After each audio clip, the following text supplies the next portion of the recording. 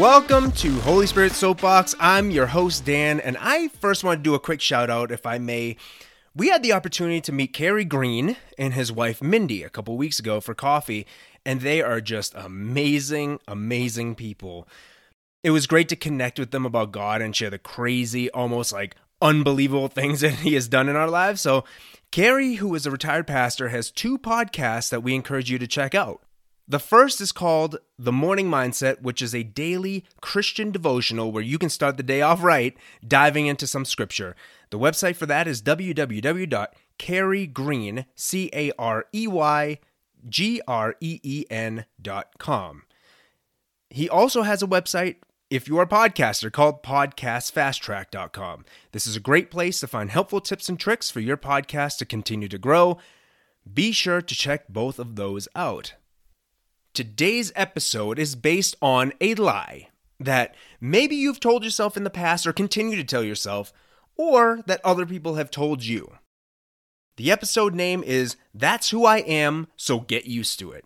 There's your lie. And now for a truth. I actually love Michael Jackson's music.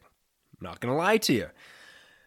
I don't listen to it as much. I usually listen to worship music now, but his music has been inspirational for a lot of people. It continues to be, even throughout all the scandals and stuff towards the end of his life. His music still plays everywhere, right? And I can find myself, kind of jamming out to it and agreeing with a lot of things he was saying, especially Man in the Mirror, the song.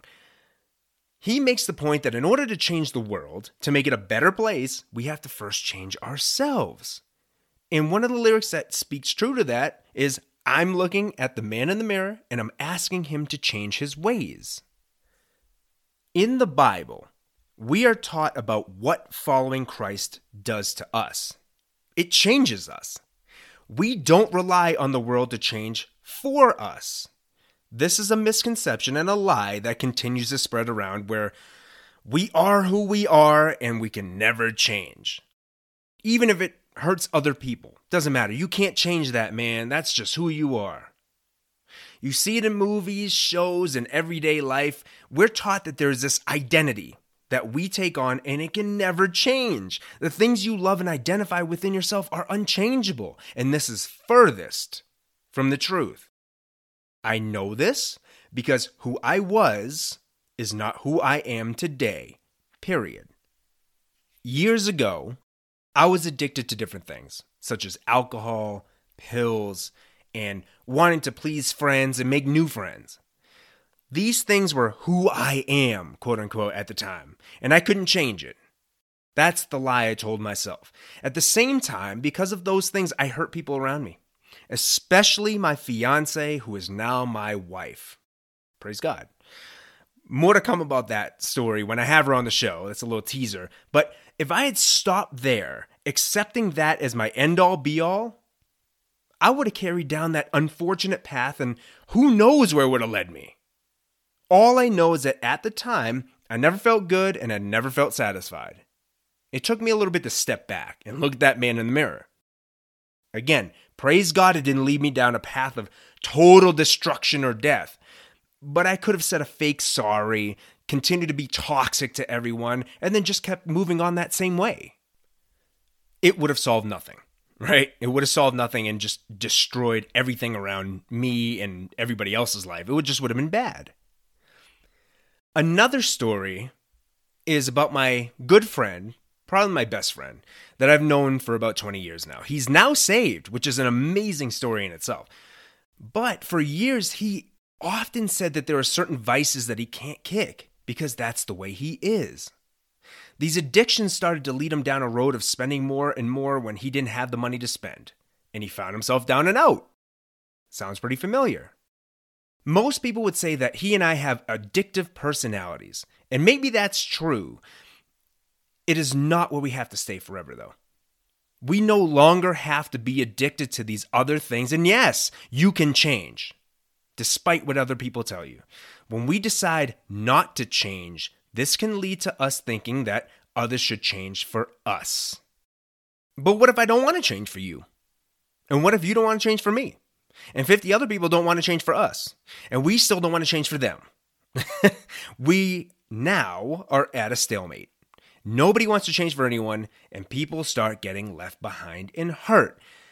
Also, what standards should we change, right? There could be some person that requires you to change a certain way. I don't like this, but then there's another level to that, and there's another, and then you can change a million times, but then now you feel like you're like, I've changed so much. How come you haven't changed? Well, I have changed a little bit. Okay, well, we both changed a little bit, but why are we still here? We have really high expectations. And folks, we have a God who has expectations that we've already met. Once we accept Jesus Christ as our Lord and Savior, we're good. We have to realize that the beginning to changing the world starts with each of us. When we realize something is hurting others, instead of saying, well, that's who I am, so get used to it, we should actually say, that's not who God says I am, so I don't need to be like this or do this anymore. It's extremely important for us to change how we perceive ourselves because we all fall into these different vices that may continuously hurt others, and the majority of the time, we actually don't know how much we're hurting others in the process. To be honest, here's what God says we are. In Genesis chapter 1, verse 27, this is the English Standard Version. So God created man in his own image. In the image of God, he created him. Male and female, he created them. If we are created in God's image, we're not controlled by our own beliefs in who we are or what others other than God tell us we are. God's in our DNA. We are inherently good and not addicted to those things of this world. In 1 Peter chapter 2, verse 9, ESV, it says, but you are a chosen race, a royal priesthood, a holy nation, a people for his own possession, that you may proclaim the excellencies of him who called you out of darkness into his marvelous light. We are part of God's family because he is in our DNA. We're in his bloodline, and we accepted Christ, so even better, we're all united under Christ. Why this is important is that you are a part of the only true royal family that is here to do great things and participate in God's work and not be a slave to drugs, sex, alcohol, material, or people addictions. You're meant to help others understand the same thing because once we all change ourselves to follow God, the world would be a much better place. We are meant to look internally and understand where we fall short. We quarrel and fight, and that always starts within, per James in James 4, verse 1. When we're hurting others or running into issues with other people, all parties need to look inside themselves to see if we are ultimately reflecting who Jesus was and what God's kingdom looks like. I mentioned in Taking Care of Business, that other episode, if you haven't heard it, please check it out, that we are ambassadors for Christ.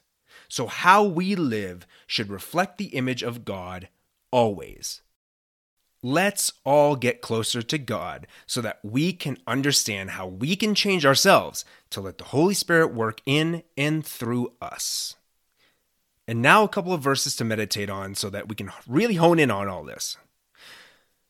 First verse is Genesis chapter 1, verse 27, Proverbs chapter 15, verse 18, James chapter 4, verses 1 through 17, and 1 Peter chapter 2, verse 9. We will write all these down in the description and on our website, so you don't have to write them down, but please meditate on those verses if you find yourself struggling to look within yourself to change, and if you have been quarreling with other people. Finally, some questions. Let's look at our identities here. Question 1. How would you describe yourself? Very plain, very vague, and very straightforward. How would you describe yourself? Question 2. Do you often link things of this earth to who you are? Are there things that you feel are not changeable? And then finally, question 3, how does knowing that you're part of God's family help you realize that there's opportunity to change so that you can change the world? Thank you once again for joining in today. We do ask that you continue to like us on different platforms, visit our website, holyspiritsoapbox.com, and subscribe there.